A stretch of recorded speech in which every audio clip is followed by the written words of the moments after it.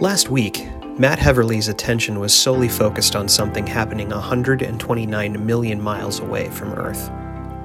Specifically, the skies above Mars, as a small capsule sliced through the thin atmosphere, its heat shield absorbing the energy that coursed around it. Once through, that heat shield fell away, revealing the capsule's cargo, a $2.4 billion NASA rover named Perseverance.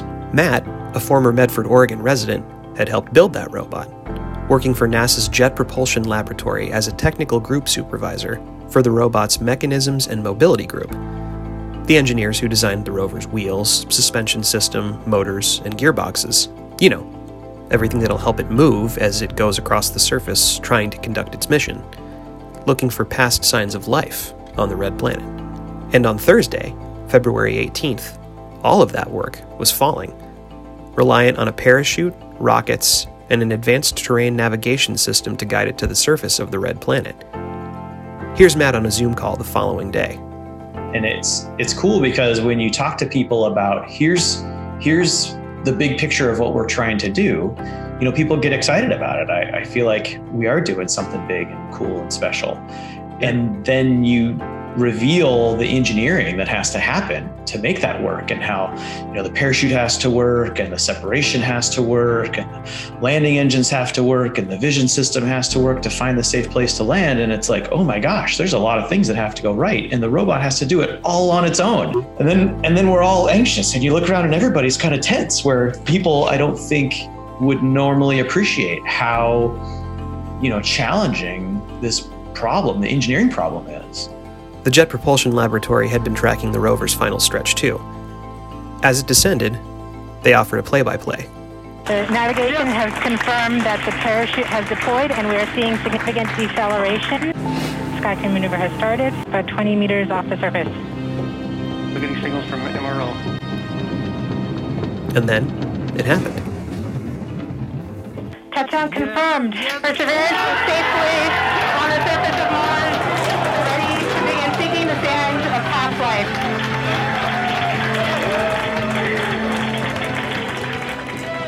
Looks like we're getting the first image. Every milestone along the way, you know, you're feeling, okay, that worked, okay, that worked, okay, that worked, and you're getting a little bit more excited. And then there's a time when you lose communication, right? When the heat shield is so hot that there's a plasma around the entry vehicle, and you lose communication, and your heart kind of skips a beat. And then they're like, okay, they're back. They got the signal locked on again. And, you know, those are all expected things that are going to happen, but your heart is still, I don't know, racing. Today on The Insider, I'm happy to introduce Matt Heverly, the Rogue Valley's tie to the Perseverance rover. I've been writing about his NASA JPL work since 2013. He actually was one of the drivers on the Curiosity and Opportunity rovers before shifting to his supervisory role on Perseverance. I just checked, and I've written 9 stories about Matt. But this is the first time I got to talk to him fresh off a landing. And as you'll soon see, Matt's work with Perseverance isn't done just yet. Was there any particular point where you were way more nervous than others? Like, please work, please work, please work, anything? It was funny because my wife had a camera on me, and I was sitting up just so straight, and I'm like leaning in, and then you just hear it, and it's like everybody's arms just shoot into the air and people start clapping. But, you know, the intensity of it for me, you know, it's just like, it's a big deal, not only for this mission, but, you know, the mission I'm working on is the follow-on mission, and just in general, our whole laboratory, and has a lot riding on it. And then the other thing for me is like the personal relationships that I have with all the people that worked on it, right? I worked on that mission, and then I look in that control room, and it's like, oh, I've worked with almost everybody that you're kind of seeing in there. And I know that the years of effort that everybody's put into this, and to have that kind of personal connection to the people and their families and the sacrifices they've made to get this thing here. I mean, that's another added element that's like, okay, this was all, you know, worth it. Well, and there's got to be a whole other element too, which is the pandemic. To know that you guys did this in spite of so much, I mean, what's that like? Yeah, and there was this thought, I've heard lots of people say this when the pandemic was there, and a lot of people felt this, we need to work hard because we need some good news for the world, right? We need to have these accomplishments and show that we can continue to work through it. So I think a lot of people felt, I wasn't working on the project at the time when the pandemic hit, but I know a lot of people who were down in Florida, who were living through the pandemic, trying to assemble the spacecraft and get it onto the rocket. And I think they felt this, not only do we have to do this for ourselves and our teammates to get this thing across the finish line, but this is really something that our country can be proud of, and something that we can show that we can work through these obstacles that are thrown in front of us, and give everybody some good news and a reason to celebrate in a really challenging time. I wanted to pause this next part and sort of set the stage for you because this is an audio medium. I asked Matt about what it was like to see a particular photo, specifically one Perseverance had taken of one of its wheels. He hadn't actually seen it yet, so I got to watch him discover it for the first time.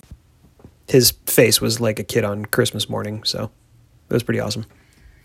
When they showed the photo of the wheel today, I mean, that's one of the things that you worked on. So, I mean, I haven't seen it yet. Have you not seen it? I'm going to pull it up while I'm talking to you. When you pull it up, that's one of the things that you worked on. Yeah. And there's tons of people, each of these things is not any one person, but yeah, the mobility system has a special place in my heart. Oh my gosh. Is this the picture of it on? This is the downward looking. Oh, did you not see the sky crane yet either? No, I haven't seen that yet. That's incredible. Isn't that amazing? Oh my gosh. It's just so beautiful. It's just, it is so cool. And then there's the wheel. Oh my gosh. And just, so my immediate, the first thing I do, I've spent a lot of time looking at pictures of Mars, right? That's when I was operating on Curiosity. And the first thing I do is I look at the terrain and the rocks. And I'm like, okay, we can drive here, right? We can get out of this. It's not in the middle of a giant sand dune. We're not like high centered on some giant rock. It's like, okay, we can drive here. And I kind of picture the path of like, okay, we're going to go between those rocks.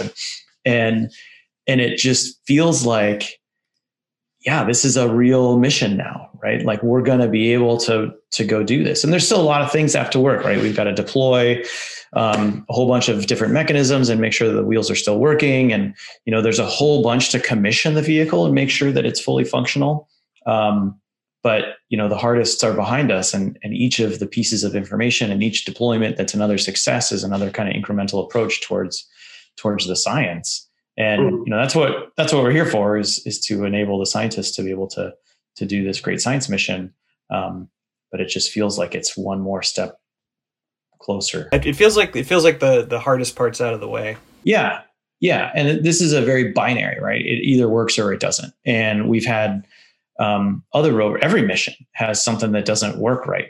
Spirit lost one of its wheels and we had to figure out how to drive backwards. An Opportunity lost a joint in its robotic arm and we had to figure out how to drive with the arm unstowed. And, Curiosity had challenges with the wheels where we were getting faster wear than we were expecting, but we figured out how to drive in different terrain. And I think that's one of the other cool things about it is everything's not going to go perfect. But kind of once you have that binary, like, yes, we're 6 wheels down on the surface of Mars, like, okay, we can figure out a lot of things and do a lot of good science. You have since shifted, obviously, from Perseverance as the supervisor for the mechanisms and mobility to the surface lead for the return mission. Yeah. I was curious if you could catch me up on where you guys are with that and what's happening right now with that particular mission. Yeah, so we're starting up that particular mission, and it's a wonderful mission that's very collaborative.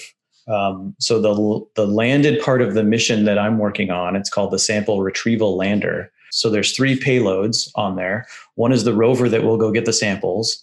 One is the robotic arm on the lander that will transfer the samples from the rover into the rocket. And then the third is the rocket that's going to put it into orbit. Yeah. And the European Space Agency is developing both the rover that's going to go pick up those samples as well as the robotic arm that's on the lander. And the rocket's being developed by another NASA center, Marshall Space Flight Center. So it's this collaborative effort across multiple NASA centers, but also across international borders, right? And it was fun to get emails from our European colleagues today, all saying, congratulations, right? Their success is just as tied to this as our success is. And we're all just thrilled that we have a mission, and we're quickly like looking, okay, where did they land? Where might they go? Where are we likely going to land? So we're kind of tied together in these things. So we're developing our next mission while very closely following the Perseverance mission, not only for its success, but also like, what is it going to mean for our mission, right? Where are they going to put those sample tubes on the ground? So there's a launch phase, right? Get the rocket up and get us going to Mars. The cruise phase, get to Mars. The EDL phase, so the entry, descent, and landing phase. And then we have a surface phase for the things that happen on the surface. So I'll be the surface phase lead for the next landed mission. So I'll be kind of a systems engineer, making sure that we're coordinating all the different aspects of, the rover goes out and drives, and then we're going to transfer the tubes, and then we have to load the tubes, and, how do we deploy our solar arrays and all those sorts of things. So there's tons of people who are developing each of those individual components, and there's people on Earth who will be commanding the spacecraft and the vehicle. And then it will be my job to kind of coordinate all of those so that the people on Earth that are doing the commanding and then the flight system, the rover that's there, all work together to be able to accomplish our objectives while we're down on the surface. Do you feel like you have some extra steam after that landing yesterday? Yeah. And I mean, I watched the National Geographic. There's a great documentary yesterday that was on National Geographic that was done. And it's all, they said it a couple times in that documentary, and I feel it every day, where we get trapped in the minutia of our day, right? I've got to write this document. I've got to do this, analysis. I have to do whatever. And there's all these little tasks, and it's wonderful to be able to step away and say, oh yeah, this is why we're doing all of that. And when you do get that perspective, and I often get it by doing outreach talks, right? I love talking to schools and Rotary organizations and astronomy clubs, and because it does give you that perspective. Oh, the thing that we're doing is really big and meaningful and just really cool. And it does give you that steam to go in and be like, okay, let's go do X, Y, and Z, which are the little things that we got to do to make it all happen.